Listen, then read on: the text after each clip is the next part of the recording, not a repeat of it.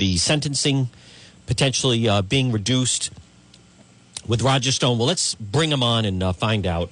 He's our legal expert. You saw him this week on NBC 10 as part of the story that we're going to talk about, the woman with the knife. And good afternoon to our legal expert, attorney Tim Dodd. Good afternoon, Tim Dodd. Hey, John. Good afternoon to you. And I'm not trying to catch you off guard, and I don't know the answer because I know this is all just breaking, but these story of allegations against a juror bias in the Roger Stone case. This is just all still kind of coming together. I don't know if you've had a chance or heard anything about it as of yet. No, I have not, but okay. if there's a specter of juror bias, which is coming out now, the Stone team might be able to move for a mistrial and get a new trial. Wow. The judge might have to call all the jurors back and do an independent, each one at a time, voir dire to see if the biased juror, if there is a biased juror, did or said things to improperly influence how the jury came up with its verdict on the counts for which Roger Stone was found guilty. This will create a big problem for the trial judge because he'll have to do something about it. He'll have to poll the jurors. He'll have to interview the jurors, see what the jurors heard, what they did, what was said. And again, it's the type of thing which results in mistrials. So if we're finding this out after the fact and it improperly influenced what happened, Stone could well wind up getting a new trial out of this, which I'm sure he would be happy to do because he would stay on the street and this thing would grind its way through to another trial. And this trial would occur, if it occurs, we're speculating, with the backdrop of, since his trial, the conclusions of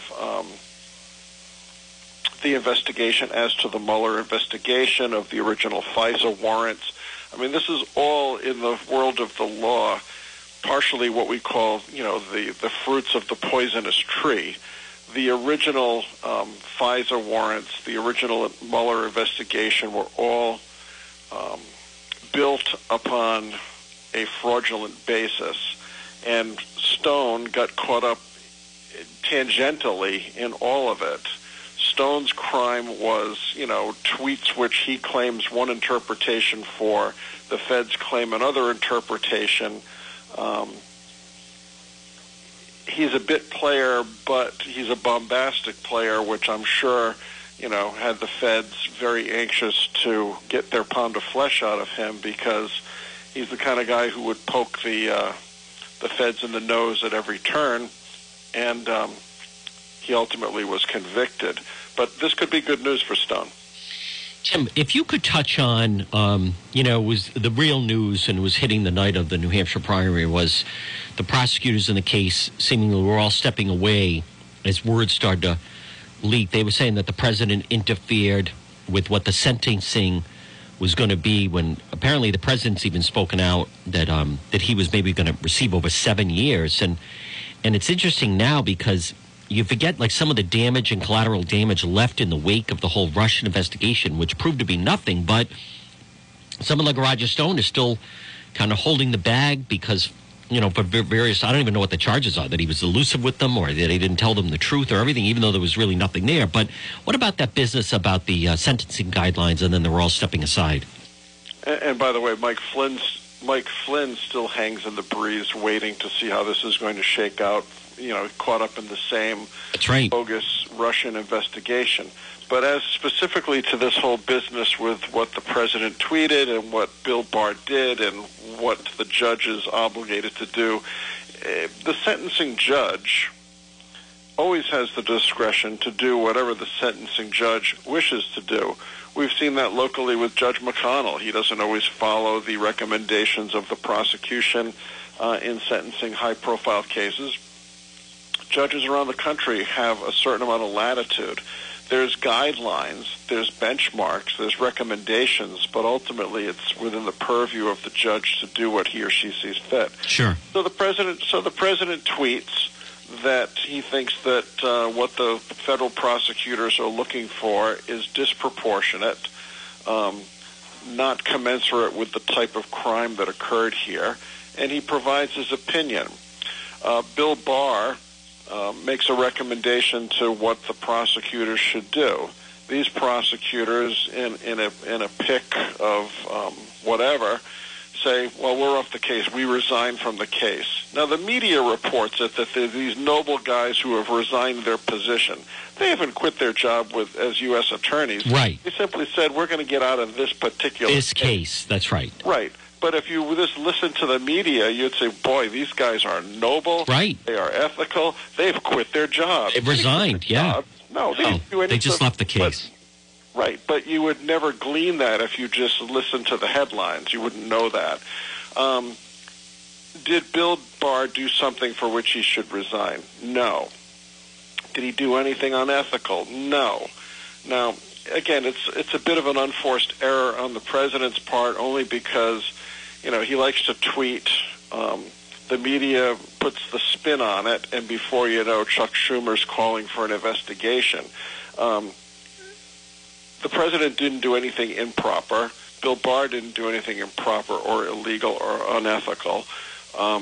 It is what it is. And I think that these prosecutors who, quote-unquote, resigned were overly zealous and were looking to, or recommending, I should say, and arguing for a sentence which was disproportionate with the crime. Yep. I mean, this is something that should be 2 or 3 years, not 8 or 9. Tim, here is more details. So the foreperson on the jury, ran for Congress as a Democrat in 2012, was revealed. She revealed her role in a jury in a Facebook post defending the 4 prosecutors who quit. Her name is Tamika Hart. Her social media activity shows she closely followed the special counsel Russell investigation, frequently posted negative stories about President Trump. When CNN first came out with the fact that she was the first to report her post, but they didn't even report that she was a Democrat. So she was a Democrat 2012. She's the foreperson on the jury against Roger Stone, a Republican political operative. Tim, I don't see how this conviction stays.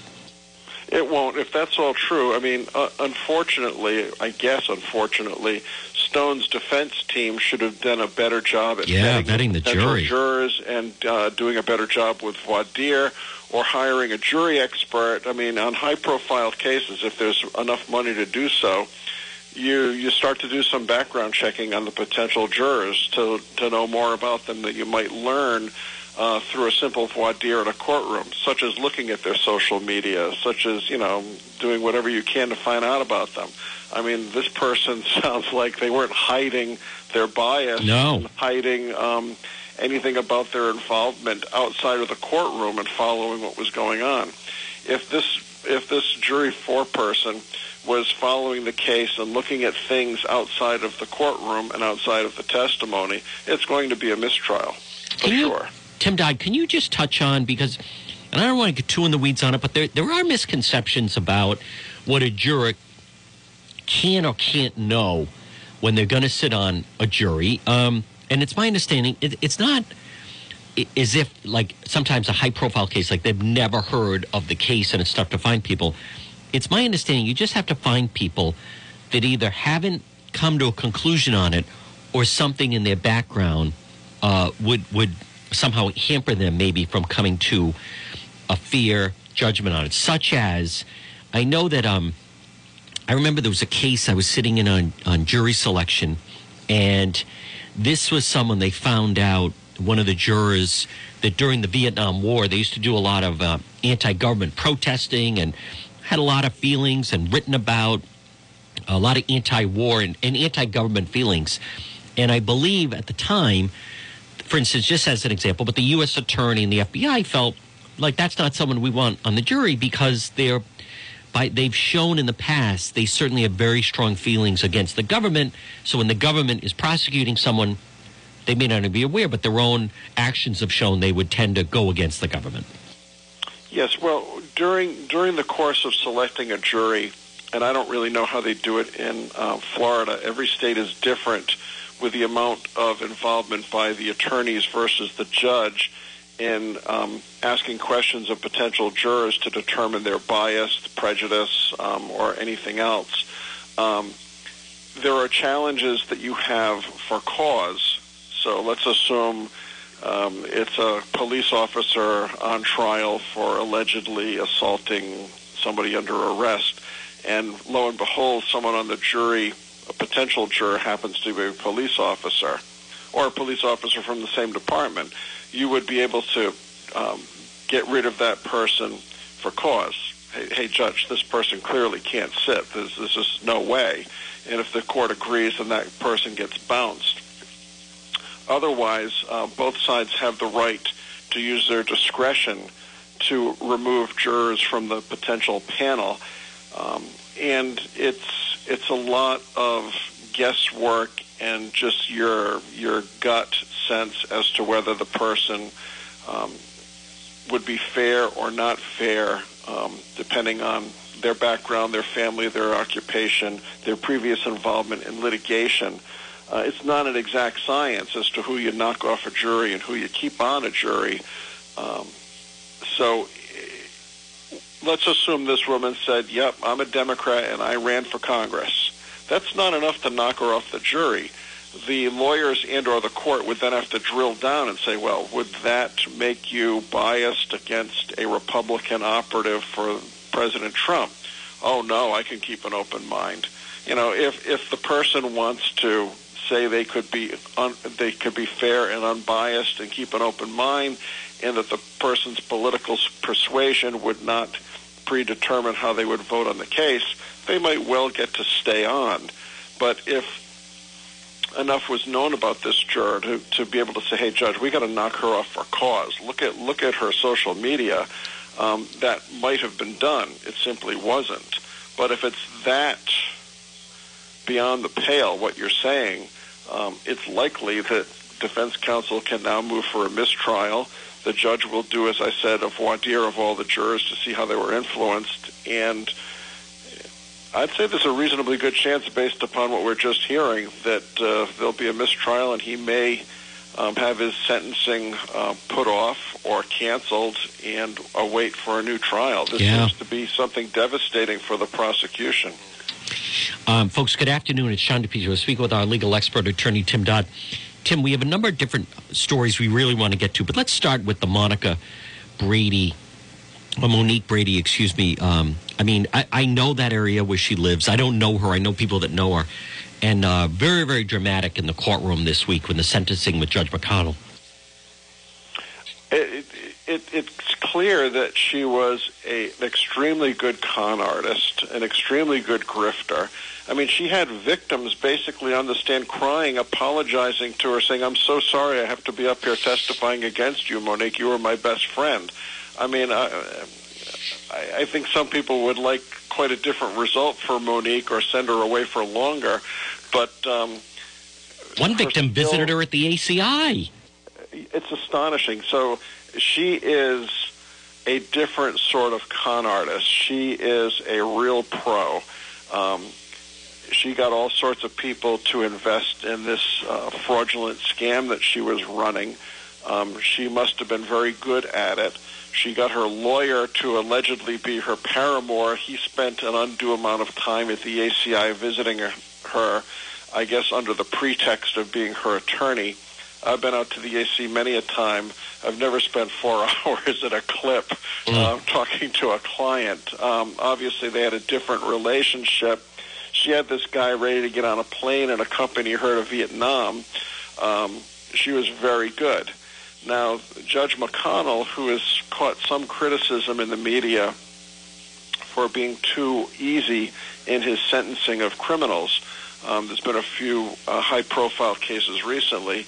He didn't go for the full sentence that the prosecution wanted, but I think he hit her appropriately. 8 years in the federal penitentiary is a long time. In the state system, you might serve half, maybe a little over half of your sentence, and you'd get out for good behavior credits and the like. In the federal system, she'll serve about 85% minimum of this sentence. So she's not going to get out anytime soon, and she'll do, an unpleasant stretch of time. That's a long time to sit in prison, a long time. So I think that he sentenced her very fairly and appropriately. Now, part of the sentence is that she's got to make restitution of about $3.4 million to her victims. You know that's never going to happen. Right. She'll be paying that at $100 a month for the rest of her life and never come close to it, and these folks will never be made whole. That's the unfortunate reality.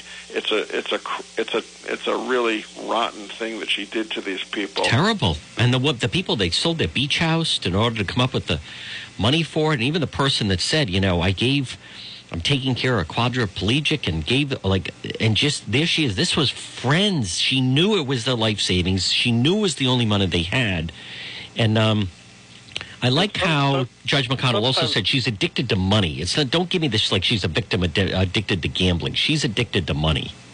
There are times when the defendant at the time of sentencing should simply shut up. Yeah. I've seen cases where, defendants will go in and try to give an explanation as to why they stole money, why they sold drugs, why they did whatever. And a lot of times the judge will call them on it saying that, that's just a ridiculous story that you're making up. When she gets in there and says it's because she's a refugee and all of the background that she had and how she suffered in her life, the judge basically called her on it saying, that's all nonsense. And there are times when the defendant coming up with a story to try to mitigate what they did, if the judge doesn't buy it, it can result in a harsher sentence because the judge can become ticked off that he or she is being deceived by the defendant. And in this case, I think she attempted to the bitter end to deceive everyone, including the sentencing judge, and he didn't buy it. Folks, good afternoon. It's John DePietro. This portion of our program is watched by Kay's. Remember, whether it's lunch, dinner, or drinks in the lounge, stop by Kay's. They're waiting for you. Tim, we have some other stories we're going to touch on. I want to touch on the Harvey Weinstein case only because when this first came about, it got a tremendous amount of attention. And I have been following it. And I find that sometimes I have to search to get coverage of it. I think when this comes out, some people are going to be surprised. He hired a very aggressive attorney. She's a female. They don't let anything go. And as much as many of the accusations against him, just to be, and I always like to be careful here because then people think like somehow you're defending the person or anything like that. No one is doing that. But if you follow the trial and look what they're putting into play, I think his defense, we don't know what the outcome is going to be, but I would take it that they've done a very good job at presenting a version of events that seemingly could undercut a lot of these very serious accusations that have been made against disgraced movie mogul Harvey Weinstein. Yes, certainly the defense in this trial has put on a much better defense than, by way of comparison, what happened in Bill Cosby's case. Right. And just to review very quickly with Cosby, he's alleged to have drugged his victims and taken sexual advantage of the victims while they were incapacitated or unconscious. So they could never have consented to what occurred. There was no way they could have consented. Here, with these victims in the Weinstein case, there's the issue of whether they actually did consent and then after the fact decided that, no, I didn't consent, it was really rape. The defense doesn't have to prove he didn't do these things. The defense has to raise a reasonable doubt that the prosecution has proved these things. So he doesn't have to say I wasn't there. He's saying it was all consensual. He's saying, yeah, this all happened, but it was consensual. Now, he didn't testify. He doesn't have to testify. But some of the evidence that the defense put on is rather compelling. One of the victims, I don't recall their names, had a roommate, and the roommate testified for the defense. And the roommate testified that while this alleged victim, during the time in question of the alleged rape, told this roommate who testified for the defense that Harvey Weinstein had given her the greatest orgasm of her life. Right. That's a quote. And that she felt that Harvey Weinstein was her life soulmate, and continued to go to parties, to continue to meet up with him at different occasions and in different cities, and maintained a very friendly, cordial correspondence in writing, via email, cards, letters. So it's hard to put together the fact that there's an allegation that he raped me, and that same person is telling her roommate, somebody that you might have sort of intimate, confidential discussions about guys that you're maybe having some sort of a relationship with, that he's given her great orgasms and he's her soulmate. That, if the jury buys the story, creates reasonable doubt.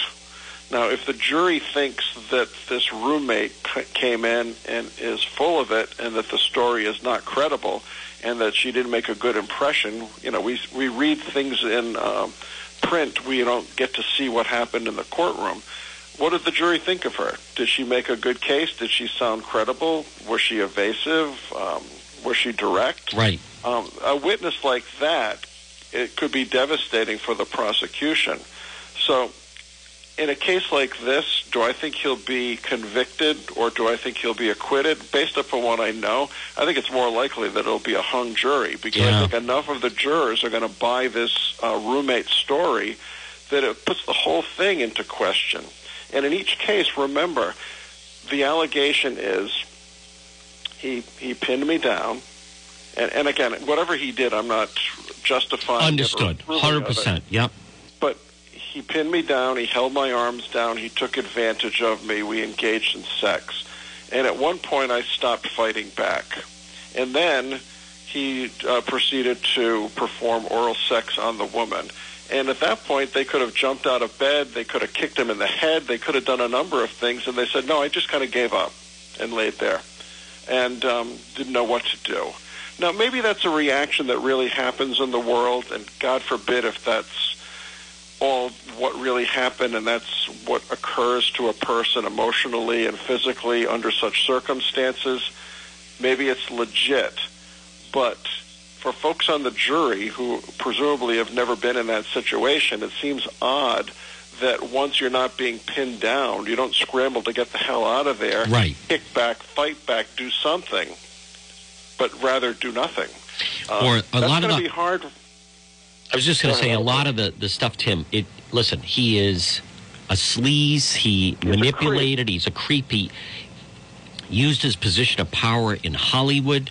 All of those things. But then when you're watching and then they say, afterwards, you then sent these emails. You then went with him to this event. It just seems to then blend into, I don't know how else to describe it other than, I'm sure, regretful actions. I'm sure they feel like, I can't believe I was with that guy and he's dirty and gross and horrendous, but he offered to put me in a picture, and maybe remorseful type of sex. But there is a difference between that or, then they had people in the stand that said, they saw the person that afternoon or that night and didn't say anything about it, didn't tell anyone about it, still had conversations.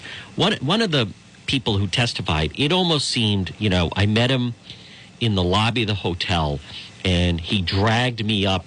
He got a room and dragged me up to the room. No, wait a minute. It's like 10 o'clock in the morning. No one dragged you up to a room. He may have kept insisting, no, and was not belligerent, but just very aggressive about it. But there's a big difference between that and someone that truly is raped, sexually assaulted. So, you know what else, Tim, is we also don't know how the jury is reacting to his defense attorney. Well, yes, but it sounds like the defense attorney is doing a really good job. Yes.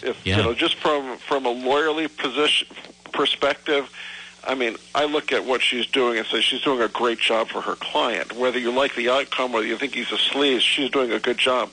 During her closing, and I'm not sure she could have gotten away with it in Rhode Island, but she basically points to one of the victims who's represented by Gloria Allred and says to the jurors, don't be fooled. This victim waited 3,000 days to suddenly claim this was a rape. And don't be fooled, although she hasn't filed civil litigation against Mr. Weinstein, she and her lawyer, Gloria Allred, they see dollar signs, and that's why they're doing this. And I think that's a very potent thing to put into the jury's mind, that this is all about money. And if the jury buys that argument, again, that helps to create the reasonable doubt that the defense is trying to create. It seems like he's getting his money's worth in terms of his defense counsel. And just last thing, when you say you don't know if that would be allowed in Rhode Island, is this because where it's being heard that maybe the judges give them more latitude? Yes, because that's something that's not in evidence about any monetary expectation. Okay. So to put that into play when there's been nothing discussed about that, and maybe there has been during that trial, but just to say, listen, this lady's looking for money, and her lawyer back there is looking for money, and this is all about them trying to get money out of Harvey.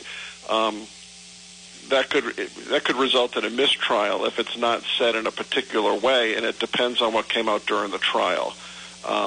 Perhaps these victims were asked, are you looking to make money on this? And if they said no, then it could be fair game.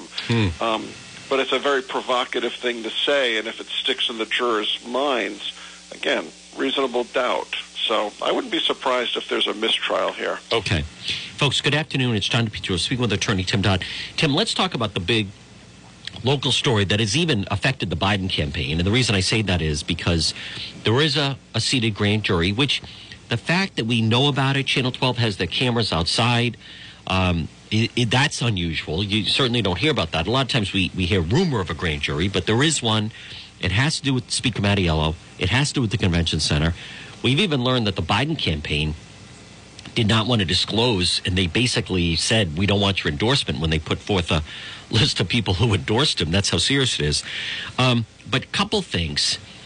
The media keeps asking Nick Mattiello, well, they did ask him yesterday, I should say, have you been subpoenaed? He says no. So a couple of questions. Number one, is that unusual? Number two, have you gleaned anything from what we've heard about the grand jury as of yet? And number three, there is something in particular that they are looking at that I sent to you, and from what my sources tell me, that is what they have zeroed in on in this grand jury. So if you wouldn't mind touching a little bit, I mean, to me, it's a little comical for Mattiello. When he was asked about it yesterday, the speaker said, like, oh, I have nothing to do with the grand jury. I don't know why you're asking me. When, by all accounts, he seemingly is the target of the grand jury. Let's talk about the Mattiello grand jury. Sure. Well, first of all, the speaker has not been subpoenaed to appear before the grand jury. That's a true statement. Many times if you're the target, and, you may want to presume that he's the target, and that would be the natural way one would look at this. Many times the target does not get subpoenaed. Many times the target never gets to go in front of the grand jury. I know you've discussed, and we've discussed, that Buddy Cianci was never even given the opportunity to appear before the grand jury. And typically you go after the smaller fish and you work your way up the food chain and try to catch the big fish. And in this scenario, Nick Mattiello is certainly the big fish. A couple of the folks who have already testified said, I'm not going to talk about what went on in there. One of the witnesses, I think it was Paul McDonald, said, yeah, I told the truth. It seems like this is a big tempest in a teapot trying to downplay the whole situation. It's pretty tough for him to downplay it now, since he was one of those who, if what he says is true, puts the words into Mattiello's mouth about the threat. So is it an accurate assessment? Is he now trying to downplay it? How did he pitch this in front of the grand jury? We don't really know.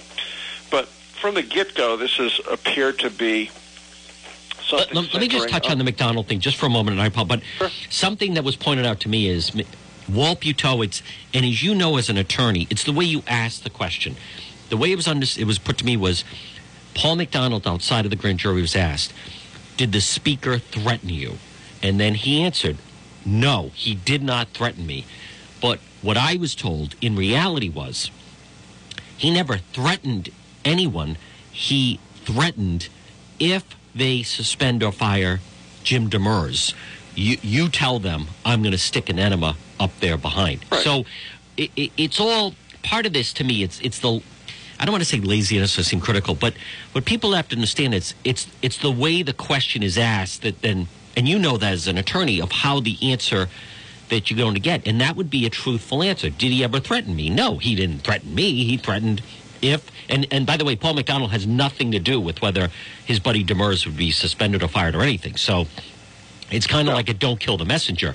But I think it's more the way the question was posed to him by the media was not set up in a way that you could get the type of information you're looking for. Now, go ahead. I don't mean to interrupt, but I thought that's important.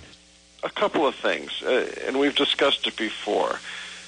Defense counsel does not get to be present in the grand jury. I think one of your listeners had asked that question last week. Yep. However, the prosecutors can basically lead the grand jurors around by the nose in how they pose the questions, just as you correctly point out. So the old adage is that a good prosecutor can get the grand jury to indict a ham sandwich. It's a lopsided, one-sided, only showing the cards that you want to show to the grand jury. They never hear about the defense. They never hear about the other side of the story. So let's assume that the grand jury issues a true bill against the speaker. And I don't think that's going to happen, but we'll get to that. Let's assume it does.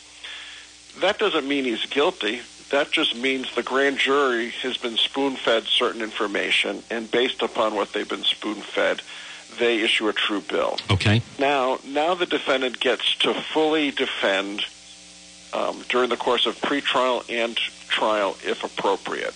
Politically, it would be devastating to Nick if that were to occur. But if there's a true bill that issues, that doesn't mean he's guilty. That doesn't mean he's doomed. That doesn't mean he's going to get disbarred. That doesn't mean he's going to go to jail. It would be a problem for him politically. But we've been looking at this for weeks, and extortion is the appropriate area that everyone is zooming in on. If you look at the extortion statute as it exists in Rhode Island, right, even if you take everything that you've discussed to be accurate and true, I don't believe any of that conduct satisfies the elements of the extortion statute. And if it's only what you've been suggesting to be true, I'm going to stick an enema up your rear end and all that stuff. And if they suspend or fire him, yes. Right. I don't think that satisfies the elements of the extortion statute. And if the grand jurors are looking at the statute, or if they're provided with the statute and you read the language carefully, this conduct, even if true, does not sustain the criminal elements of that statute. Typically, let's compare, just not to get sidetracked. But I have the statute in front of me, Tim Dodd, and I'm reading, with intent to compel any person to do any act against his or her will. Intent. No, you're taking it out of context. Go ahead. You're not reading it correctly. All right. I don't want to. I'm not going to read it. No. But you can read it. No, this is important. You're not boring us, so let's go right into it. Let's parse the language. Okay. Whoever verbally or maliciously threatens to accuse another of a crime or offense, or maliciously threatens any injury to a person's reputation, property, or financial condition, or threatens to engage in other criminal conduct with the intent, here's the important bit that you didn't read, with the intent to extort money or any unlawful pecuniary advantage. Pecuniary means financial. Okay. Or with the intent to compel the person to do any act against his will. Now, let's assume Nick said, unless you, well, it doesn't make sense under these circumstances. Extortion is, if you don't give me $50,000, I'm going to tell the cops that you robbed that bank last week. That's extortion. Because unless you do something for me, I'm going to have something happen to you criminally. Or if you don't give me $50,000, I'm going to tell your spouse that you've been out there fooling around with so-and-so. That's extortion. Or if you're Michael Avenatti and you say to Nike, unless you give me $22 million, I'm going to have a press conference and talk about all the disreputable things that Nike is doing vis-a-vis team sports. That's extortion. But what about intent to compel any hang on. person against his or her will? The audit cost $50,000. No, it still doesn't satisfy it, John, because typically extortion is that the person making the threat has to get some sort of gain by it. So let's assume that the speaker said the words that you've been suggesting. He doesn't get a financial gain. He doesn't get a political gain. He doesn't get anything for his family. That conduct does not create the criminal violation, in my view. Now, somebody else might read this and differ, but I don't see that conduct, even if all true. But it says financial condition of another. Yeah. So I order an audit, and you have to pay $50,000. I still don't think it satisfies the elements of the crime. Because Okay. what does Nick get? What's Nick getting out of it? I don't understand the part where they have to get something out of it. But No, that's what extortion is. If you don't do this, if you don't give me X, then it's going to cost you X. So if you're saying that if you don't keep demurs, you're going to spend money, that's not really how the extortion statute would work. Nick's not getting a personal benefit, or Frank Montanaro or anyone else who might have been the messengers. There's got to be something that you need or you're extracting, that unless you extract it, you're going to do or say something that would expose someone's reputation, someone to criminal prosecution, etc. I mean, it sounds good that this is extortion, and the media keeps talking about this. Oh, this is extortion. But if you really parse the words of the statute, even if the grand jury comes back with a true bill, anyone who would be indicted on this would have an excellent defense based on what we know today. All right. Let's move on to folks. And again, good afternoon. It's John DePizzo. Speaking with attorney Tim Dodd, who is the legal expert and attorney. I'm just a layman. Tim, Jussie Smollett is back in the news. This is something that happened last January. He made the fake false allegation, seemingly, that they put a rope over his head, and this is MAGA country and so forth. And at the time, Kim Foxx basically kicked it. But suddenly, lo and behold, Jussie Smollett is not out of the woods and seemingly is now facing charges. Yeah, it's satisfying to think that he's going to get recharged, because the way the case was dumped was outrageous. It outraged the police department. It outraged the chief. The DA who cooked up this deal had previously spoken, I think, with Michelle Obama's chief of staff. This was a political fix when they dumped the case. But the case was dumped in exchange for Jussie paying $10,000. And he paid the $10,000, and that's what precipitated the case being dismissed. So to now come back and say, oh, although you paid you $10,000, in exchange we dismissed the case, now we're going to bring it back. Jussie will have a very good defense argument to say you can't do that because we've already gone through this and have already accepted the disposition that was negotiated. So to bring this thing back criminally in the state court in Illinois, I don't think is going to stand up. And it does seem, for better or for worse, that this all came forward in a very splashy way right before the election for the new DA or for the DA that exists to get reelected, right? There's a primary. There's some election coming up imminently in Chicago regarding this situation. So it seems well-timed to discredit, I think her name is Fox, who's the current DA. Kim Foxx, yes. Kim Foxx. If anything is going to happen further criminally with Jussie, I think it would have to be based upon a federal prosecution. To compare, back in the days of Rodney King, those cops went on trial in state court. They were acquitted. So the Fed said, no, we got to come up with something because there's so much unrest. They charged those cops then on a federal statute, and they got their conviction. So if the feds could come up, or if they had the appetite to go after Jussie for, fabricating a hate crime or some federal offense that they could charge him with, he could get prosecuted in the federal system. I don't think they can go after and make him go through another criminal proceeding in state court.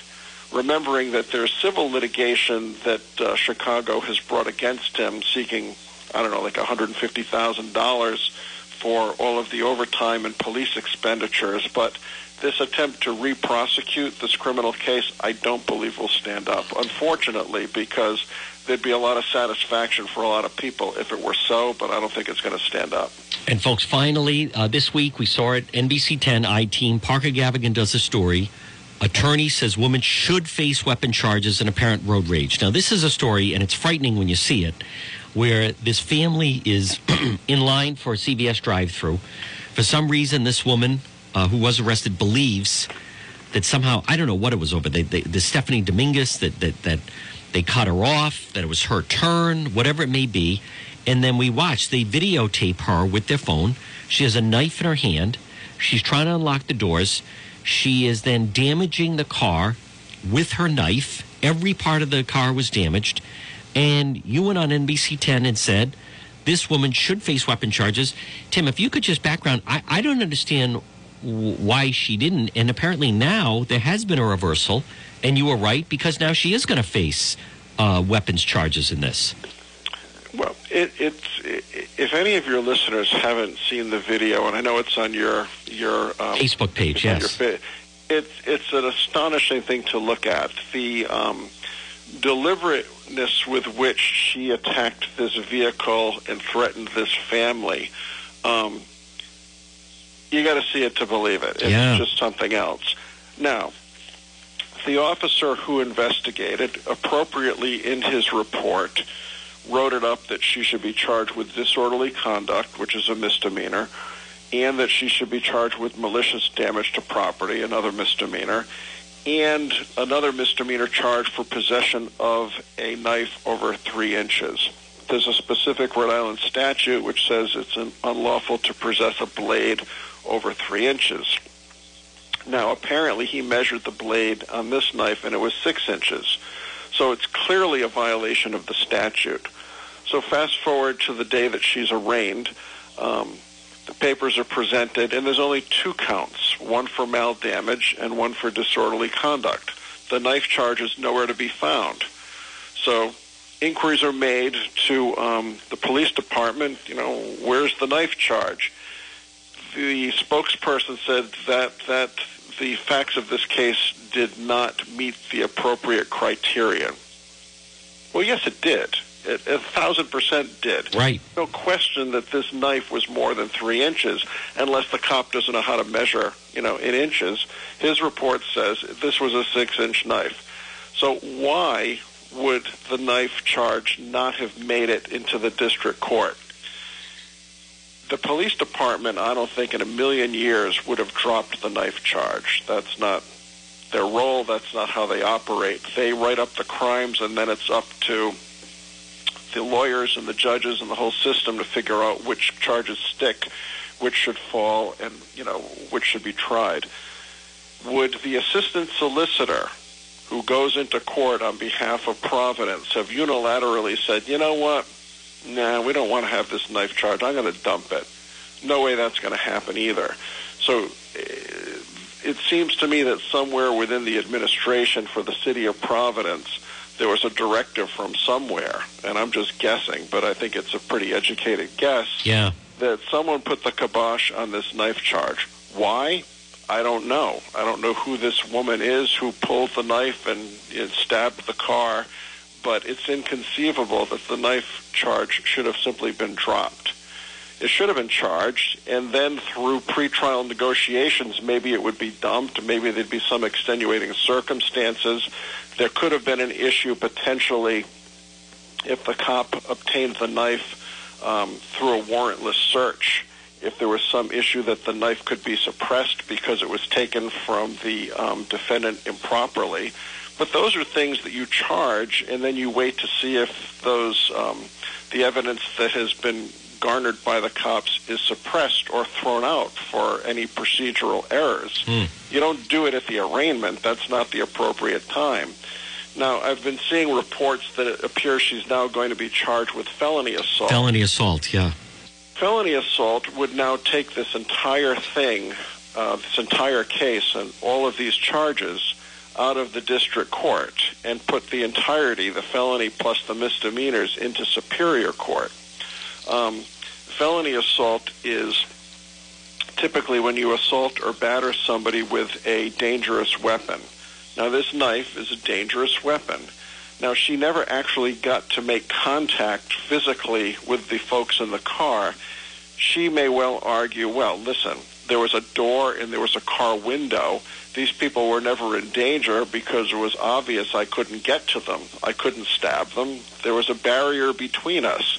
However, you can see her in the video yanking on the car door, trying to get it open, smashing it, banging at the window, hoping to break it to get through. She was working hard to get at these people physically, and she put them in fear. So is the felony assault charge appropriate? Yes. Will it stand up? Well, that's questionable, but I think it should have been charged in the first place based upon her conduct. And the video is just devastating.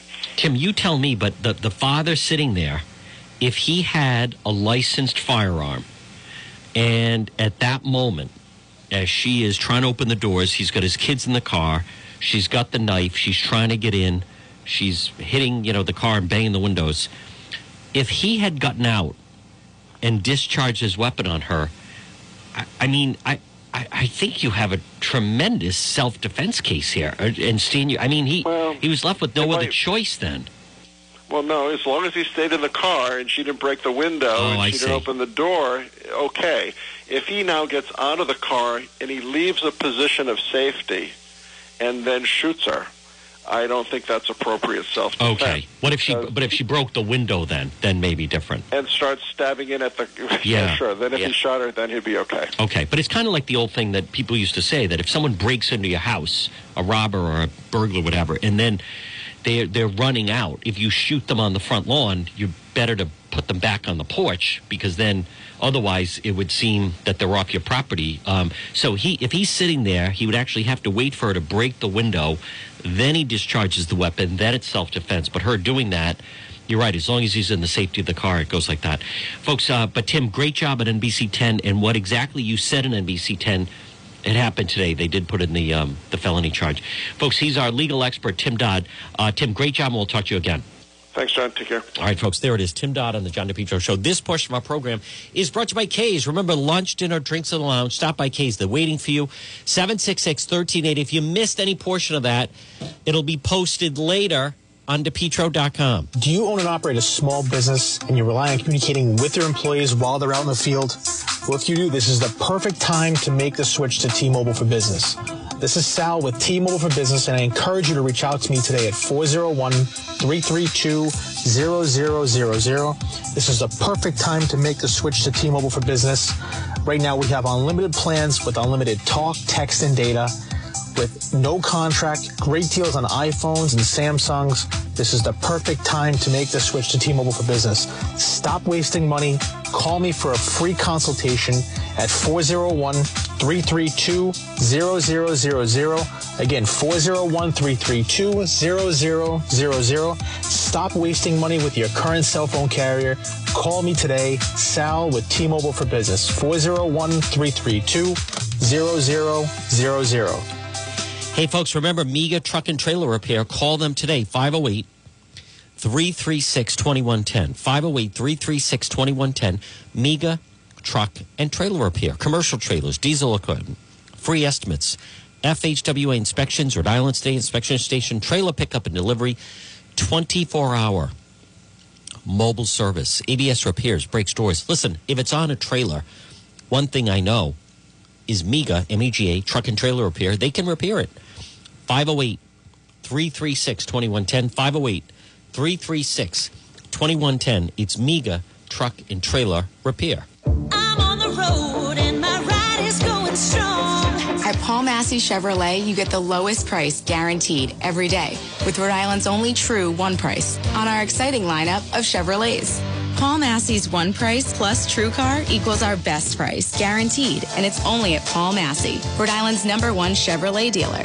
Lease a 2020 Equinox LS front-wheel drive for only $179 a month for 39 months with $29.88 due at signing. My Paul Massey ride. Paul Massey Massey Buick GMC South is New England's #1 Buick dealer and Rhode Island's #1 GMC dealer. Get the lowest price anywhere. Paul Massey's one price plus TrueCar equals our best price, guaranteed. Lease a 2020 Terrain SLE front-wheel drive for only $198 a month for 39 months with $24.88 due at signing. My Paul Massey ride. Great selection, top-notch service, and the lowest one price. Only at Paul Massey. Have you been thinking about updating your website? Do you have questions about how to get the most out of social media for your business? Would you like a free consultation from a local digital marketing professional who has been doing this work for 23 years? Contact Karen Etchels at Innovast Digital Marketing. Karen will help you better position your brand on the web to engage visitors and get results. She's local and responsive. Call Karen Etchels at 401-321-2799. That's 401-321-2799. Or find Karen on the web at www.innovast.com. He's John D. Petro. I am. He's really in the know. Weekdays, With his talk show. 11 to 2. On your radio. He's John D. Petro. Tune in your radio. Go get him, Johnny D. Folks, it's Johnny Petro. Listen, enjoy this Thursday. Blake Filippi, Rep Filippi, will be on the program tomorrow. Stay tuned. The John Dion program is next. Remember, visit my website, depetro.com. This portion of the program is brought to you by K's. Remember, lunch, dinner, or drinks in the lounge. Stop by K's. They're waiting for you. Make sure you tip Faye. She's right behind the bar.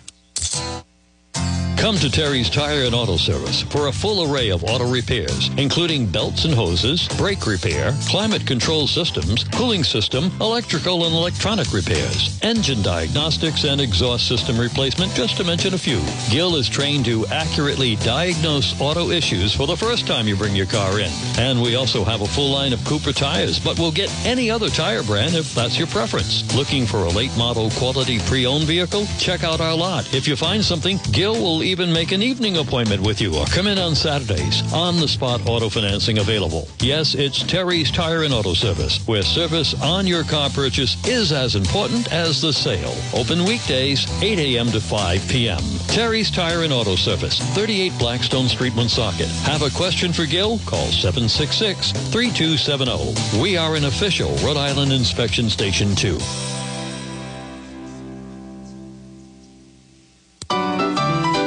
WNRI and W236CW Woonsocket, 1380 AM and 95.1 FM.